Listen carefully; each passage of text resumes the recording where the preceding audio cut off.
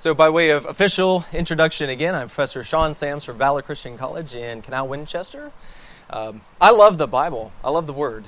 So I hope that you do too. If you find yourself in here, you want to learn something about the Word. So what are you hoping to get in our brief 45 minutes together? Nothing? At all? Okay. Learning more how to get a Bible study together, and I have one where I'm at now, and I'm getting ready to leave to go to my new apartment, and I want to start one there, so I want to learn more how to get it going. Okay. Well, there's going to be good touch points there, so I'm not going to actually go into like how to build a Bible study so much as actually how to read and interpret Scripture correctly. But since you're going to get those tools, you're just going to wow everybody, and they're going to say, how do you know so much? And they're going to want to come to it. So I put a couple words up here just to begin with. Anytime you're looking into a class on Bible study methods, the technical term would be hermeneutics, about interpretation. How do you go about interpretation? What is your approach that you take? What's the way in which you come to Scripture to get things from it? I don't know if you have your Word. Hopefully you have your Word with you. If not, a Bible on your phone or iPad or iPod or whatever you have here.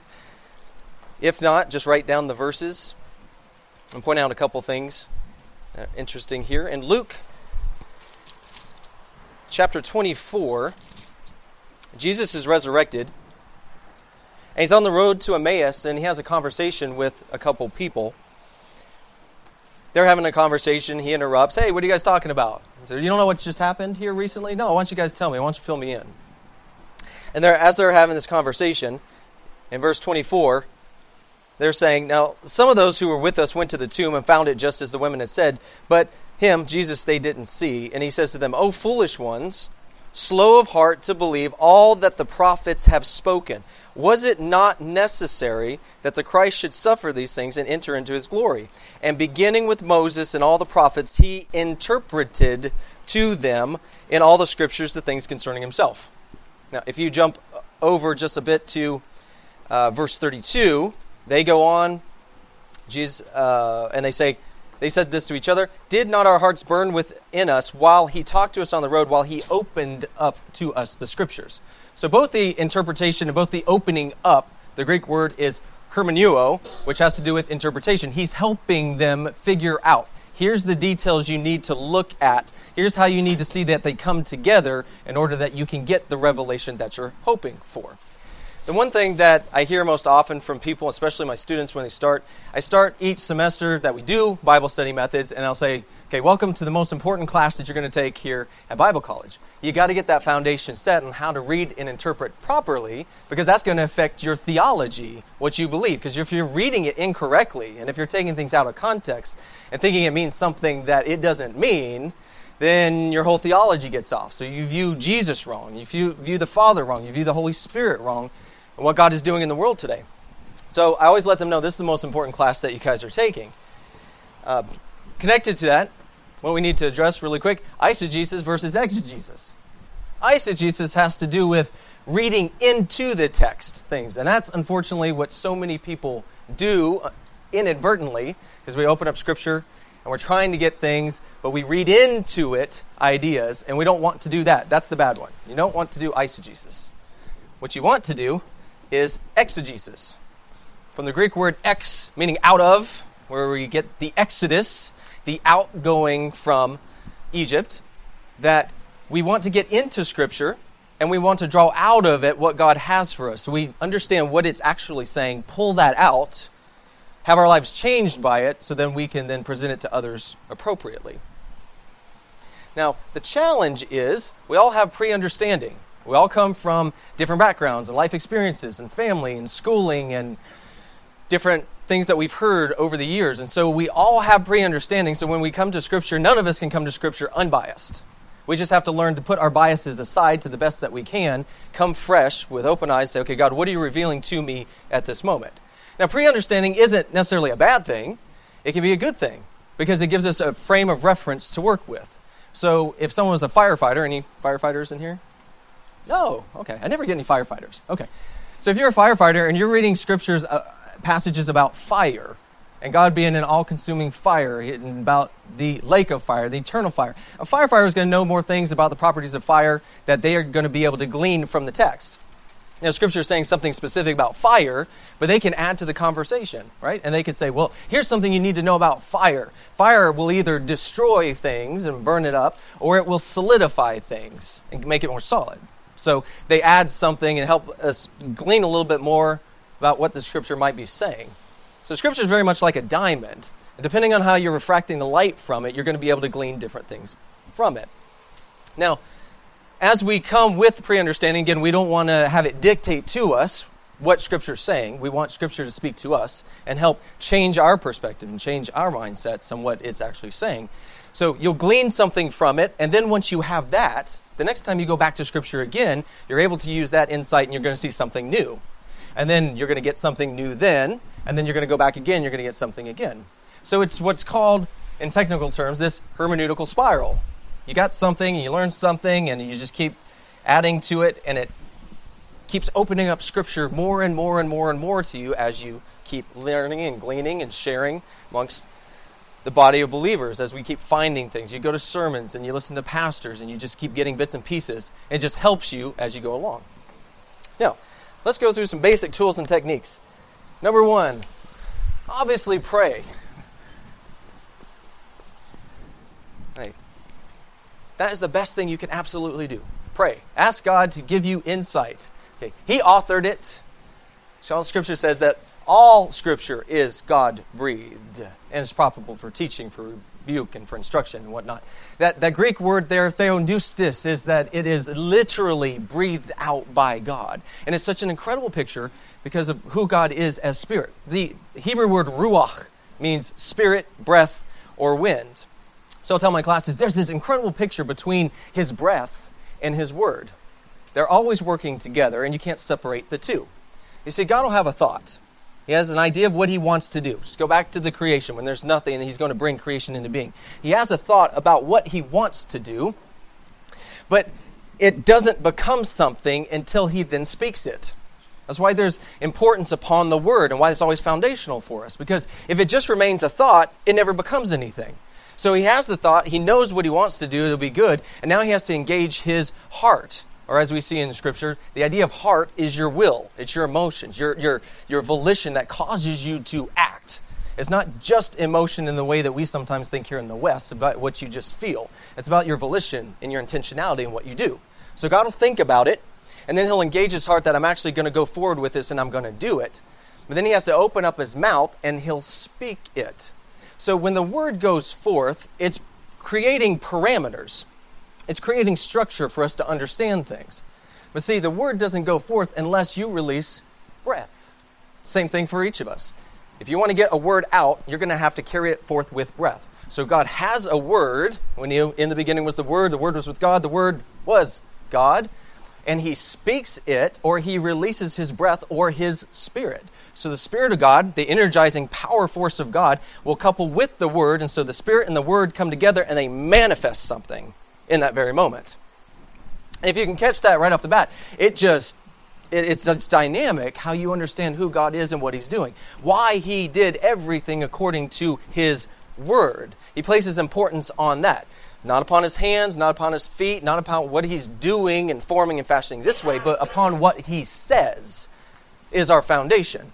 Everything in Scripture that we're supposed to see about as it relates to God and us and relationship has to do with speaking and listening and being obedient as it relates to the Word. So what was the parameter for Adam in the garden? Don't eat of that tree. It was a word, it was instruction. And he would show himself whether faithful or not if he listened or not.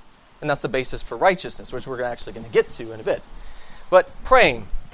Obviously, we're opening up to God and say, God, help us in this journey, because your word is God-breathed. It's you in each word and each page. Help us to see what you have for us.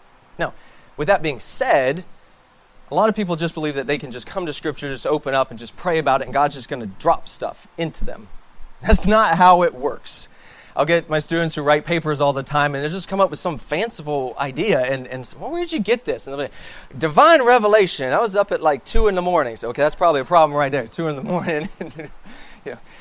how do you know? What are the parameters that you didn't just make that up yourself? Or is all the caffeine you were hyped up on, or the pizza that you ate? How do you know the interpretation is correct?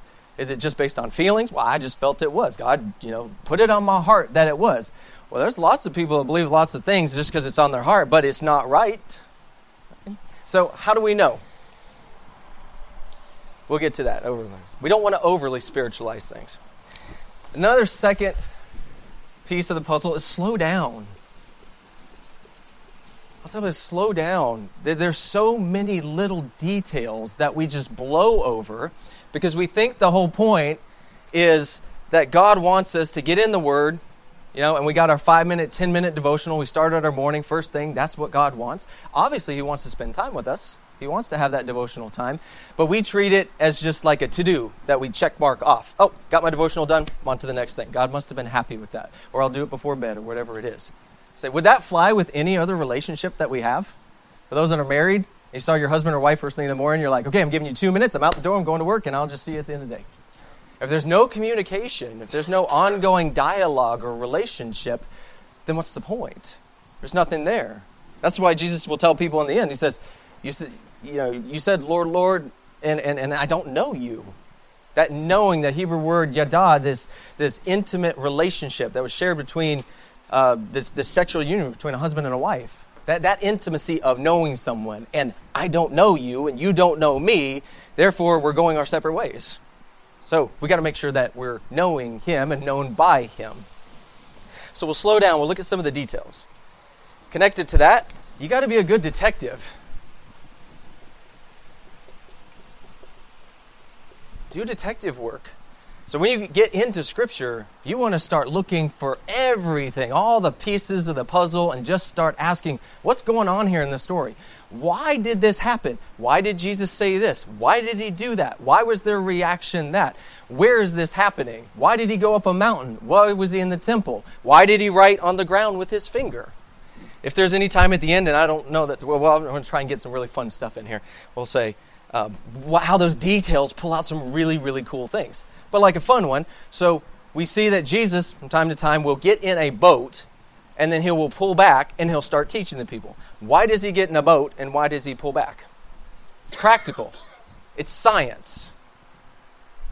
Any breaks, Phil? Nope. So usually He's got, 2,000-3,000 people or more usually gathering around Him?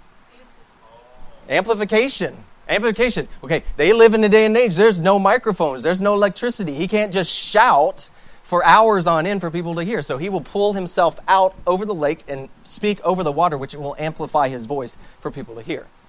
Something as simple as that, just asking the question, why did He get in the boat? Or, why does He walk on the water to get to His disciples? Again, it's practical, but we overthink it. We over-spiritualize so many things. We usually go to this in the West. We go, because He was proving He was God. No, that wasn't the point. He wasn't proving He was God at all. If you read Philippians chapter 2, Paul's making it very clear. You need to have this mindset in you that was in Christ Jesus. Though He was in the form of God, He did not count equality with God a thing to be grasped for, but He humbled Himself, made Himself empty, taking the form of man.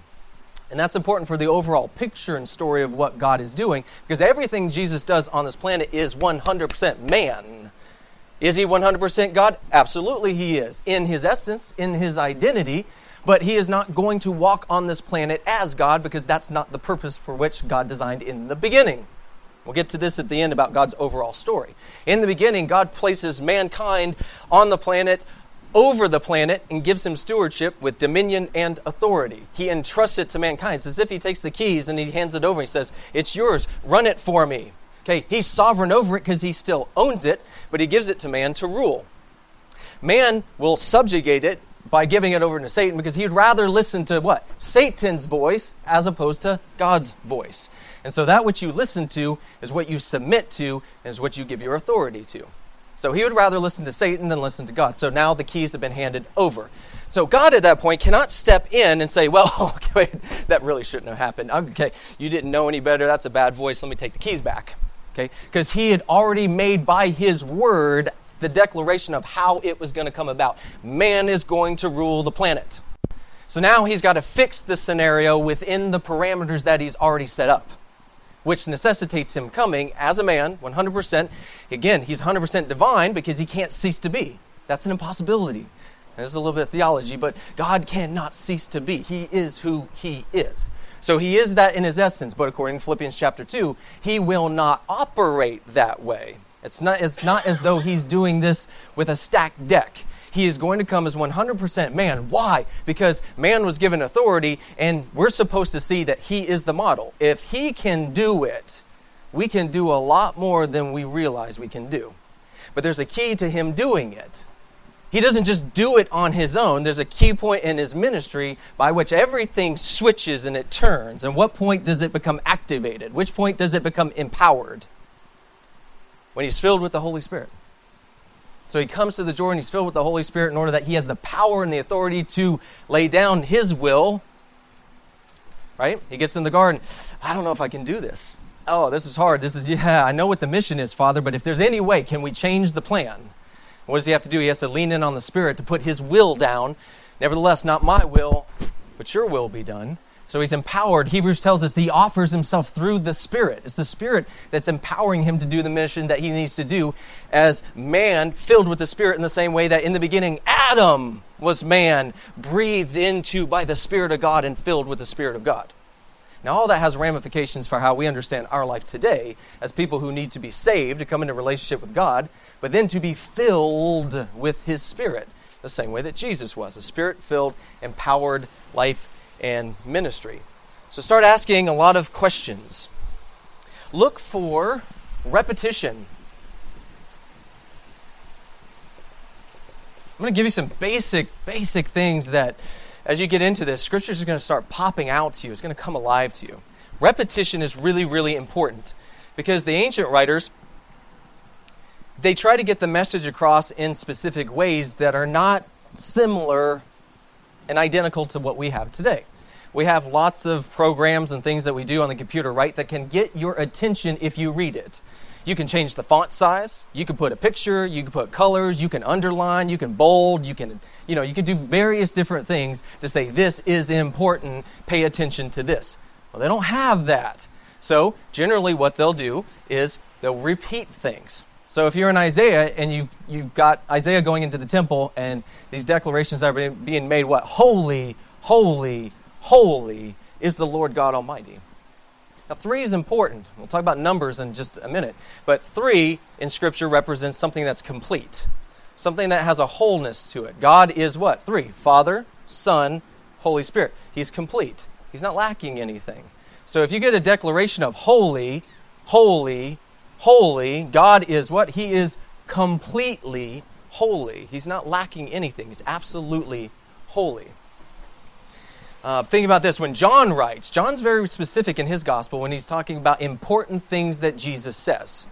Now, everything that Jesus says is important. However, there are things that are pivotal, and they're turning points that are supposed to get our attention. And John draws our attention to it by repeating something that Jesus says at the beginning. So your translation, depending on what you're reading, will either say, verily, verily, truly, truly, or maybe amen, amen.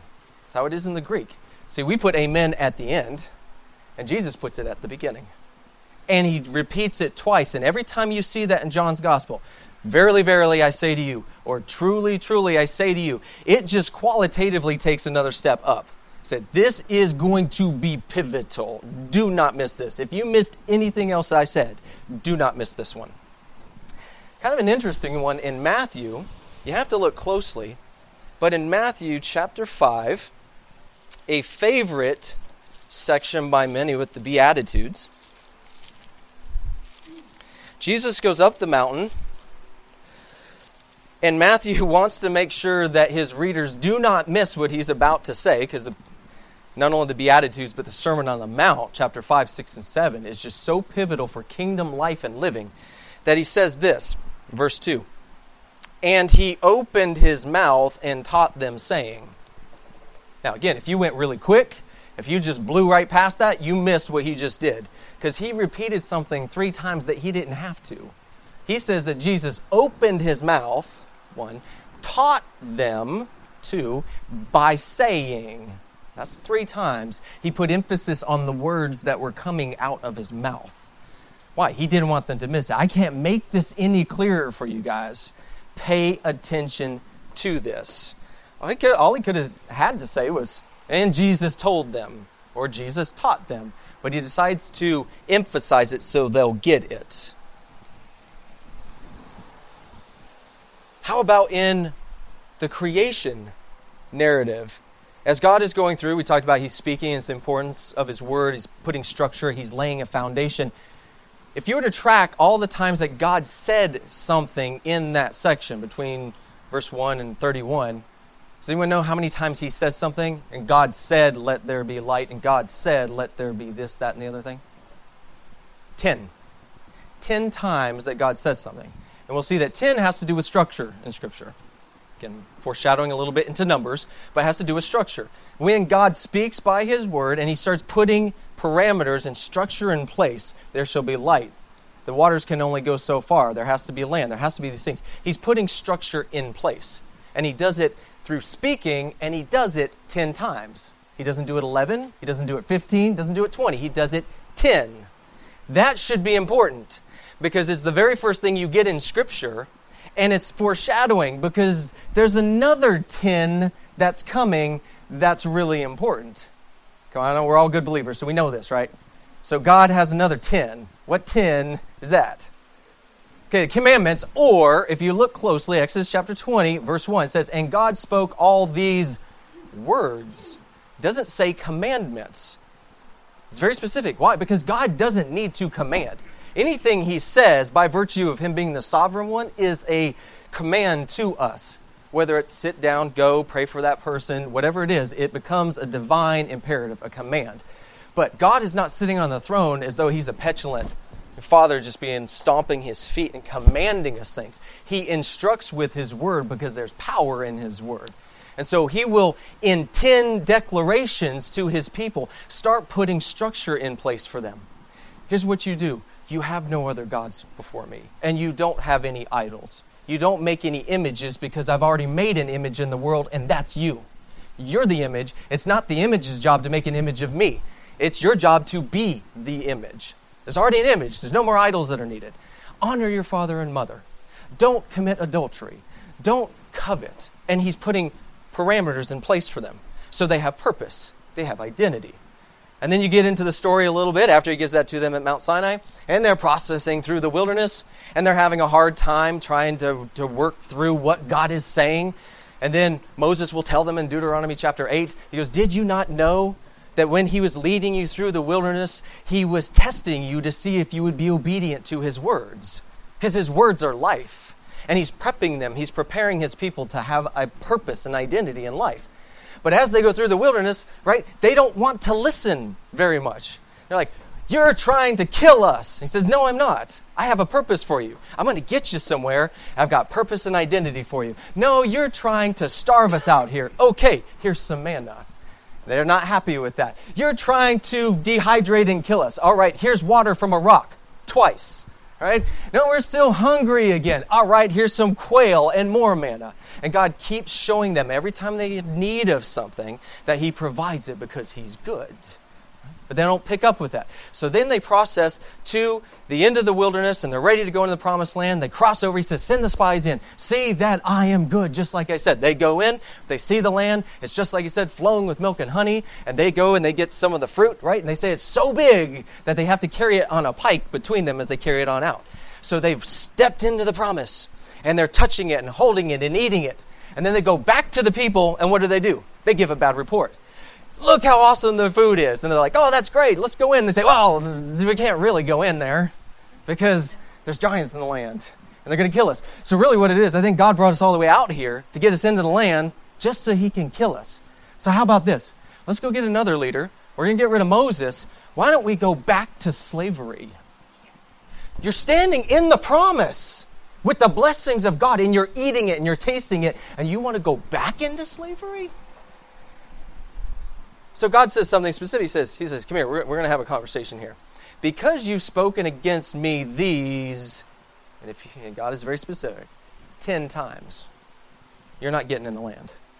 See, God spoke 10 words of life in the beginning to put purpose in place. He speaks 10 words of life at Mount Sinai for the people, and the people spoke 10 words of death continually. Every time God did something, it was, you're trying to kill us, you're trying to kill us, you're trying to kill us, you're trying to kill us. So it was on the 10th infraction that God says, you're not getting in. You want death so much, you got a fixation on death so bad, you're going to die in the wilderness. And they did, for the first generation. And he waited for a faithful generation to come up. All right. Boy, I got to keep us on track. I'm going into theology here, but biblical definition of words. Know the definition of words. Words are important. Words hold meaning. We throw a lot of words around, especially in church. We use a whole bunch of big things: justification, regeneration, sanctification, glorification. Half the time, most people don't even know what we're talking about. So we want to be clear. We want to know it. So how about worship? Worship is simply attributing worth to something. That which you give your time, that which you give your attention, that which you give your passion to is what you worship. It doesn't mean singing. Singing is a way in which you can then show worth to something. How about your time, your money, what you invest in? So when we tell, we make the statement that people are worshiping their car, they're worshiping a relationship, or they're worshiping things, they go, what are you talking about? I don't worship my car. Well, you put all your time, your energy, and your money in it. You're hoping no one scratches it. No one can touch it. You don't want anyone to ride in it, anything like that. You're putting it and you're elevating it up on a pedestal, and you're putting a lot of worth in it. Okay? Again, God doesn't have a problem with things and us having things or nice things, but it's what we do and where is our heart orientation towards it. So worship is to show worth towards something. Holy. What's holy? We usually say set apart. Okay, and that's right on a level. But a deeper, more biblical definition, more full and well-rounded one, is that which is wholeness or completeness. See, something just sitting off by its side, just being set apart by its side, doesn't matter, doesn't mean anything. It's what is the quality of it? The reason why God is set apart, the reason why He's the only truly holy one, is because He's the only one that's whole and complete. Anything else outside of Him, by virtue, is finite and limited, and it's got the opportunity to make a mistake or break or be broken. God isn't. He can't be. He's whole, He's complete, or He is holy. But what does He say? He says, be holy as I am holy. Right? When the Holy One, when the wholeness comes towards that which is broken, it brings that into completion and it makes it holy. Righteousness, we say, right standing with God. Again, not wrong. That's right. We're in right standing. But then the next question is, how do you know if you're in right standing with God? And the core that righteousness is trying to get at is, how is your relationship to God's Word? That's what righteousness is about. Because again, God gives purpose by His Word. He gives identity by His Word. So your orientation to the Word, whether you're listening or not, whether you're obedient or not, will determine whether or not you are righteous. So if you're listening and you're doing to the best of your ability, then you're righteous. If you err and you're outside the covenant, then you're unrighteous. So as you read through the stories and you get to places where it says Noah or Joseph or Mary, that they're righteous, it doesn't mean that they're perfect, because no one's perfect. Scripture says all fall short. There's none good, no, not one. Our righteousness is as what? Filthy rags. Our ability to live faithfully to His Word is incomplete. But praise God, we are covered in what? The righteousness of Christ. His righteousness. His ability to live faithfully to the Word. So there's a connection there with this. Let me give you a fun verse here so you can have a touch point. Deuteronomy chapter 6. Famous section known for the Shema. Hear, O Israel, the Lord our God, the Lord is one, in verse 4. But in verse 20... says, when your son asks you in time to come, what is the meaning of the testimonies, the statutes, the rules that the Lord our God has commanded you? Then you shall say to your son, we were Pharaoh's slaves in Egypt, and the Lord brought us out of Egypt with a mighty hand. And the Lord showed signs and wonders great and grievous against Egypt, against Pharaoh and all his household before our eyes. And He brought us up out from there, that He might bring us in and give us the land that He swore to give to our fathers.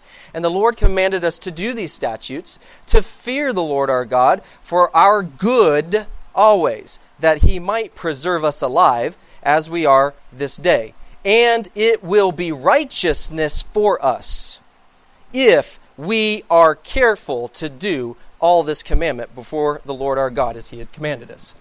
So he gives them how to do it. He says, you keep falling, so I'm going to set up the sacrificial system. I want you to do it because it's an act of worship to me. And when you're obedient to listen and do it, you show yourself to be righteous. It doesn't have to do with perfect. It has to do with, are you in alignment with God's word? Finally, good. The word good is important. It's a key biblical term. Good has to do with God's purposes and identity being established. So we said in the beginning, when he's speaking things into being, he will assess it and he will look at it and he will declare it good. If you were to add up the times that he actually declares something good, there are 7 times within Genesis chapter 1, verse 1 through 31. And God saw it and it was good. It was good. Now, it says something about the way he makes them. Because he is good and he is whole and he is complete, he operates out of his being and who he is. He's either good or he's not good. There's this connection between actions and being. Oops. Okay. So your being will determine the actions that are manifested, and the manifested actions confirm who you are in your being. Jesus will say this: a good tree bears good fruit. A bad tree bears bad fruit, or no fruit, depending on the context there, right? The quality of the tree will determine what's coming out of it. And so actions always trump words. Anybody can say anything. You say, oh, I believe in the Lord. Oh, I believe this, I believe that, whatever. What fruit is coming out? Jesus says, you'll know them by their fruit, not by the words that come out of the mouth. Beware of false prophets. You'll know them by the fruit they're producing. Because they can say anything all day long. Oh, I love you. I'm care for you. I'll protect you or whatnot. What's coming out? What's coming out? So the fact that God, when he's making things, he makes the light, he makes the land, he's making the water, he's making everything, and then he declares it, searches it, and tries it, and it is good. He slaps that name on it. It's good. It means it will fulfill the purposes that he has brought it into being for. So if God makes something good and it results in an action, it speaks to his character, his being. He is good. You see, a not good God cannot make something good. And a good God cannot make something not good. So it confirms who he is. And this becomes a theme that goes all throughout Scripture. So God does it that way in the beginning. Genesis chapter 4, you get to Cain and Abel. Cain brings a wrong sacrifice to God. Now here, okay, so this is biblical interpretation. Why was Cain's offering not accepted? There's a popular Christianese answer, and it's wrong all the time. Okay, it's not what he asked for, but how do we know what he asked for? Because we don't get part of the story, right? We assume that they're told something and they know something, and it's supposed to come out of their relationship with God. Now, we don't get the full story, but you can tell the detail. Here's the overly spiritualized answer. Most people say, because it wasn't a blood sacrifice. There's nothing in the text to that point that tells us he required a blood sacrifice. That's what we know because we've read all the Scripture. We get the testimony, and we look back on it. See, that's reading into the text. There's a key pivotal point in Genesis chapter 3. Once sin is in the world, God starts laying out punishments. There's only one curse that comes upon an entity, and that comes upon the serpent because of what he did. He said, cursed are you above all, you're going to go on your belly. Okay, boom, you're cursed. Now he turns to the woman and he says, now there's going to be increased pain in childbearing. Now that's interesting because it's increased pain, not I'm going to introduce pain. That's a whole other theological topic. So it's going to be increased pain. And then for Adam, what was Adam's punishment? The land was going to be what? There was a curse upon the ground. Thorns and thistles it'll produce for you. Now in toil you're going to be working the land. What does Cain bring to God? An offering of the ground. He brings God a cursed offering. I can't take that. It's cursed. You know what I just told you, there's a curse upon the land. You cannot give me a cursed offering. So he doesn't accept it. Cain gets angry. And God says something specific. He goes, why is your face fallen? Did you not know that if you did, and depending on the translation, it might say well, the Hebrew word is good. Did you not know that if you did good, you would have been accepted in my sight? If you did what? The purposes that I've told you to do. do those things. If we were to jump ahead in the story, again in Psalm 37, verse 3, it says, do good. Isaiah chapter 1, God says, cease to do evil, learn to do good. Do justice, do righteousness, peace, mercy, love people. Do those things because you're not doing them. Micah 6:8, make sure you always know Micah 6:8. Underline that, highlight it, keep it, make that your life verse. God has told you, oh man, what is good. 3 things. 3, isn't that interesting? 3 is complete. 3 is complete. It is completely summed up in these 3 statements. He has told you, oh man, what is good. Do justice, love kindness, walk humbly with God. That is goodness in His sight. That's how you do it. You do justice. You're going to treat people well. And you're going to love kindness. And you're walking humbly with Him. They're all united because you're walking with Him. You're being modeled into Him. You're going to do justice, loving God, loving your neighbor. It's all balanced out. And then you jump into Acts chapter 10, verse 38. Peter's preaching at Cornelius' house, and he says something interesting. You know this Jesus of Nazareth, who was anointed or filled with the Holy Spirit, went about doing good and healing and doing so on and so forth. He didn't say He went around doing miracles, although that's a good thing. He said He went about doing good. What did Jesus do? He was establishing purpose and identity everywhere He went in people's lives. Why did He do it? Because His Father did it.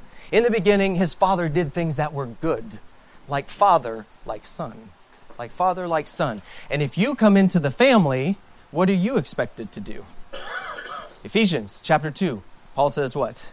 That God created for us in advance good works that we should walk in them. So this idea of goodness, purpose, identity. Purpose, identity. Where are we at? 203. Okay, we're moving along here. You guys all right? Okay, good. Number 6, context. Keep things in context. Oh my goodness. This is a big one. People take things out of context all the time. They make things say that things they don't say, and they read into things. What did Adam and his wife eat in the garden? We say, oh, it was an apple. Scripture doesn't say that. It doesn't tell us that. It just says they ate of the fruit of the tree. What did Paul fall off of when he was on the road to Damascus? We'll say he fell off a donkey, fell off a horse. Scripture doesn't say that. All it says is that he fell down. For all we know, he could have been walking, the power of God shows up, and he's just laying prostrate on the ground. How about taken out of context? I say this one all the time. And this one bothers me. This happens from the pulpit all the time. I got the point now that the students get all frustrated. They go, Professor Sam, someone said this one. God will throw all of our sins into the sea of, we say, forgetfulness. That's not what Micah 7:19 says. It says He will throw them into the depths of the sea. And it's a theological issue that we're dealing with. I said if you don't interpret it correctly, it changes your theology. The reality is God can't forget anything. Forgetting has to do with a lack. It has to do with limitation. It has to do with finiteness. We forget things, right? We should have held on to it, but we get older. Lapse. Went somewhere. I don't know where it went. God doesn't forget anything. How does Scripture say it? He says, I will remember your sins no more. Now that's a much more deep and profound statement right there, because He knows it. It's in the vault. He can't not do anything with it. But He doesn't go back into the vault and remember it again. He won't do that. He's promised that that's locked away. That's fascinating thought. Because we talk about how God forgets all these things, but yet we want to stand before His presence one day, and then we want Him to remember everything. I want the reward. So we expect Him to remember at that point, but then we want to forget all the bad stuff. It's just a theological thing to think about. So context. Let's keep things in context.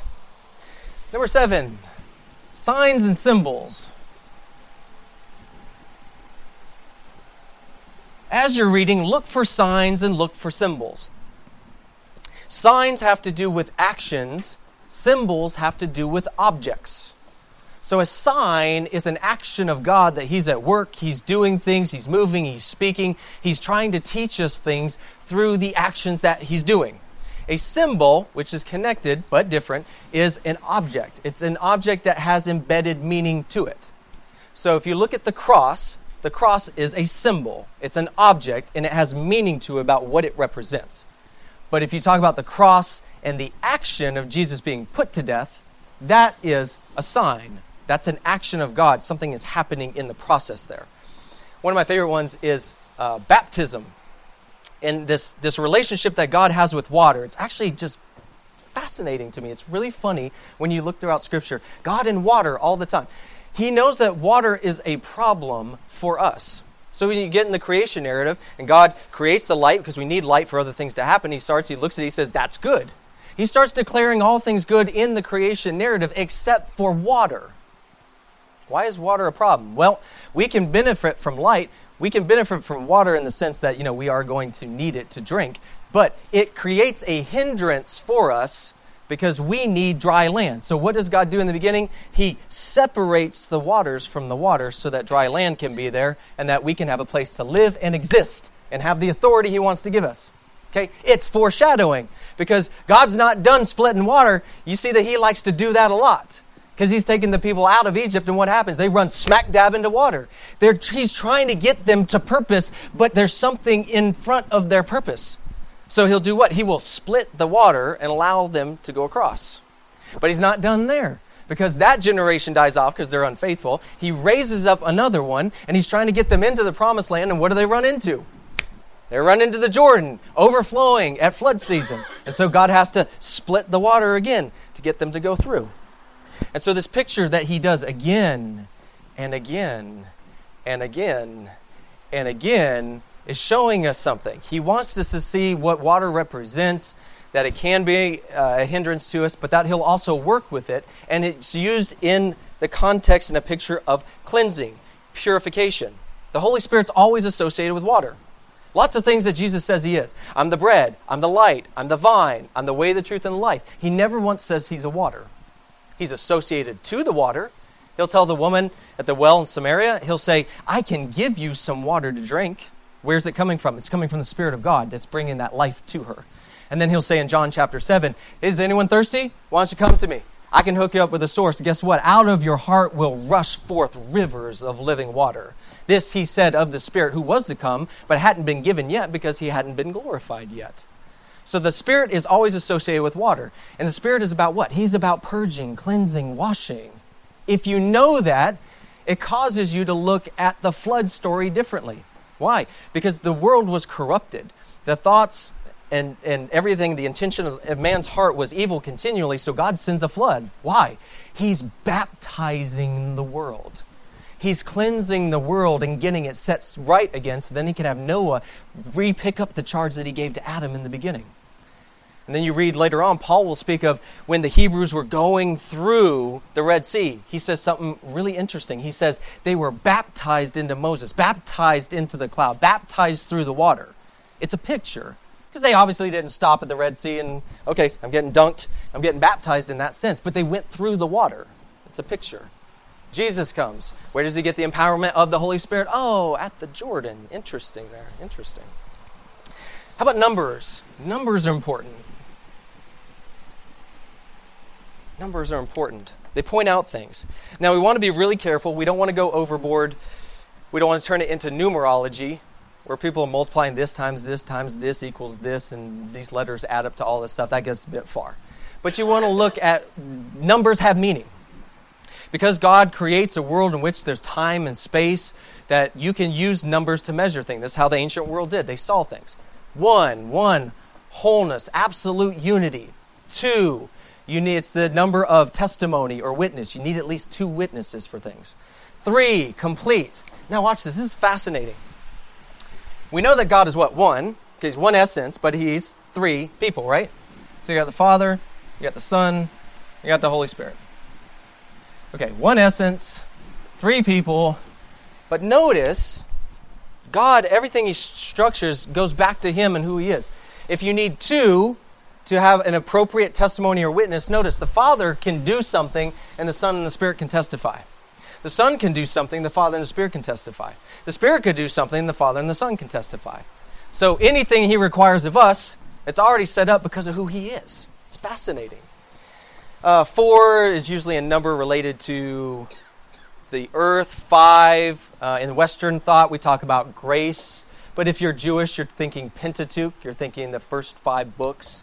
6, the number of man. Isn't this interesting? 666. 666. The number of the beast took a number of man and replicated it 3 times. Almost a false trinity. Or man tries to make an identity in ourselves and try to be like God through 3 6s. Very interesting. 7, the number of perfection. 10 usually has to do with structure or governance. 12, delegation. We know the 12 tribes. We know the 12 disciples. We know the apostles. Lots of 12s. Lots of 12s. Names. Names are really, really important.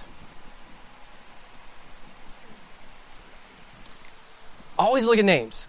Don't just take the name and just blow past it, but see what the name means. Names are important in this culture, but even more so maybe in that culture than they are today. How many people do you know that are named Adolf today? No, shame, absolute shame. There's just shame upon that name. You don't name someone Adolf because of what he did. You want to give someone a strong name, right? That's why parents spend so much time poring over books and praying and thinking if we're believers, we want a good biblical name. Why do we want that? We're trying to find something honorable, something of integrity and character and strength, something speaking into their destiny, who they are, what they're going to be. So Jesus, his name means salvation. He's named for his vocation, what he does. Anytime that you have a name ending in I-A-H, like Isaiah, or L, Nathaniel, has to do with God's name. I-A-H is the shortened form, or how we would spell Yah, from Yahweh. El is the word for God. So Nathaniel, Natan is gave, and El is God. God gave. God gave. So names there. Not only just people, but also places. So Bethlehem is what? House of bread. Interesting. House of bread. And Jesus came from Bethlehem. So the bread comes from the house of bread. We got some association there. Plays on words. Really neat connections. Bethany. Bethany, house of affliction, house of suffering. That's where Lazarus lived. And Bethany, just removed, just outside the city of Jerusalem. Why? Downwind. Most scholars believe that it was a leper colony. They believe that Lazarus could have been a leper, and that's actually what he died from. Which would explain why Mary and Martha aren't in more stories and why they're not around him ministering, because they were at home taking care of their family, their dad and their brother, and they were outcasts there outside the city. Fun, interesting one. When the people are trying to get Jesus crucified, they bring him before Pilate, and he says, wait, you guys have a custom that I can release somebody to you at feast time. So we'll release one. Who do you want? Do you want Jesus, or do you want Barabbas? They say, Barabbas, Barabbas, Barabbas. Kill Jesus, take Barabbas. What's interesting, if you break Barabbas' name down, it's Bar and Abbas. Bar is son of. Abba, we should know Abba, right? Father. Barabbas' name means son of the Father. 2 sons of the Father, the people got the wrong one. The original languages, Greek and Hebrew. Greek and Hebrew. Oh, we only got about 4 minutes left. Original languages. If you get into the Greek, and this is a more of an advanced one, but if you get there one day, words are more rich and just multifaceted in the original languages than they are in our language. Greek has 4 words for love. We got agape, which we all know, usually unconditional love, phileo, friendship love, eros, erotic love, storge, like a deep affection, friendship, like family connection love. If you look in the Greek with the conversation that Peter and Jesus are having upon his resurrection, they have this conversation. Peter, do you love me? Yes, Lord, I love you. Do you love me? Yes, Lord, I love you. Peter, do you love me? On the 3rd time, Peter gets angry. And then you think, wait, okay, if you just read that on the surface in the English, you go, what's Peter's problem? Here's Jesus offering him love and this relationship, and he's freaking out. Why is he freaking out? In the Greek, they're having 2 totally different conversations. Jesus comes up and says, do you love me unconditionally? Peter says, well, I love you as a friend. Jesus says, do you love me unconditionally? Well, I love you as a friend. On the 3rd time, Jesus changes his statement and his word, and he says, well, let me ask you this, Peter. 3rd time, completely. It's the last time I'm going to ask you. It's the 3rd time. Do you love me as a friend? Wait, Well, what would you do? Jesus said, you've been asking me 2 times unconditional. I've been telling you a friend, and now you ask me if I love you as a friend. Yes, I told you already. I love you as a friend. Now, some people, they want to throw Peter under the bus as though he's stupid. Okay, he's just an ignorant fisherman. It couldn't be anything further from the truth. He's contending for something specific. He's fighting for something, and he's pressing for something. Because what did he just do days before? He denied Christ 3 times. So Jesus is restoring him 3 times. But Jesus is restoring him in a very specific way, and he's allowing Peter to determine the context of the relationship they're going to have. Because what did he say at the Last Supper that was so dynamic to them? You call me master, and you're right, because technically I am that. However, if you have a master-servant relationship, the servants don't know what the master is doing. I'm changing our relationship, and I now call you friends. So you got to see what friend meant in that culture. And those that are staying in the next half, we can get into some of this stuff. And so Jesus just radically changed the dynamics of the relationship and allows them into intimacy to know the Father's heart and what the plans are. And what does he do? He said, I will go to the grave with you. I don't care if everyone else denies you. Jesus, I'm here. Just an hour later, I don't know him. Nope, don't know him. Don't know him. No, I know you. Yeah, I saw you with, I don't know what you're talking about. To the 3rd time when Scripture says he calls down a curse upon himself because he's that intensified that he doesn't know him. And so in his thinking as a Jewish man, he thinks he has cut himself off completely, that he's completely denied Christ. The accounts say that Jesus will tell them, when you go back to restore the other disciples, go get Peter too. The text is really clear that Peter doesn't see himself as connected anymore. So Jesus is reconnecting him, but he's allowing him to press in for more. So let's ask ourselves the same question. Now that we know what the text is saying, see, here's the practical application. How does this work for us today? Would you want the unconditional love of God? Sure, there's nothing wrong with that. Or do you want to know that you have the intimate right to call him Daddy, Abba, Papa? He can let you know what he's up to, and he wants to include you in that. So there's nothing wrong with the agape, but they're just different. It's like a diamond again. It just reflects light differently depending on how you shed that love. All that. Oh, it's like 2:18. We're like up on this. All right, the last one I'll give you just for your notes and purposes. A couple. Know the Jewish culture. Learn the culture. For those that are staying on, we're actually going to get into the culture here in part 2. Connected to that, know the Exodus story. Everything flows out of the Exodus story. Everything about who Jesus is, what he's doing, the meaning of the feasts and the festivals, all that stuff came out of and developed out of the Exodus account. So everything is Jesus is doing, every bit of ministry when he's healing people, you'd be amazed at how many touch points there are with the Exodus. Okay, well that was a power-packed hour. You guys blessed? Lord bless them. May they be great interpreters as they go forward in Jesus' name. Amen.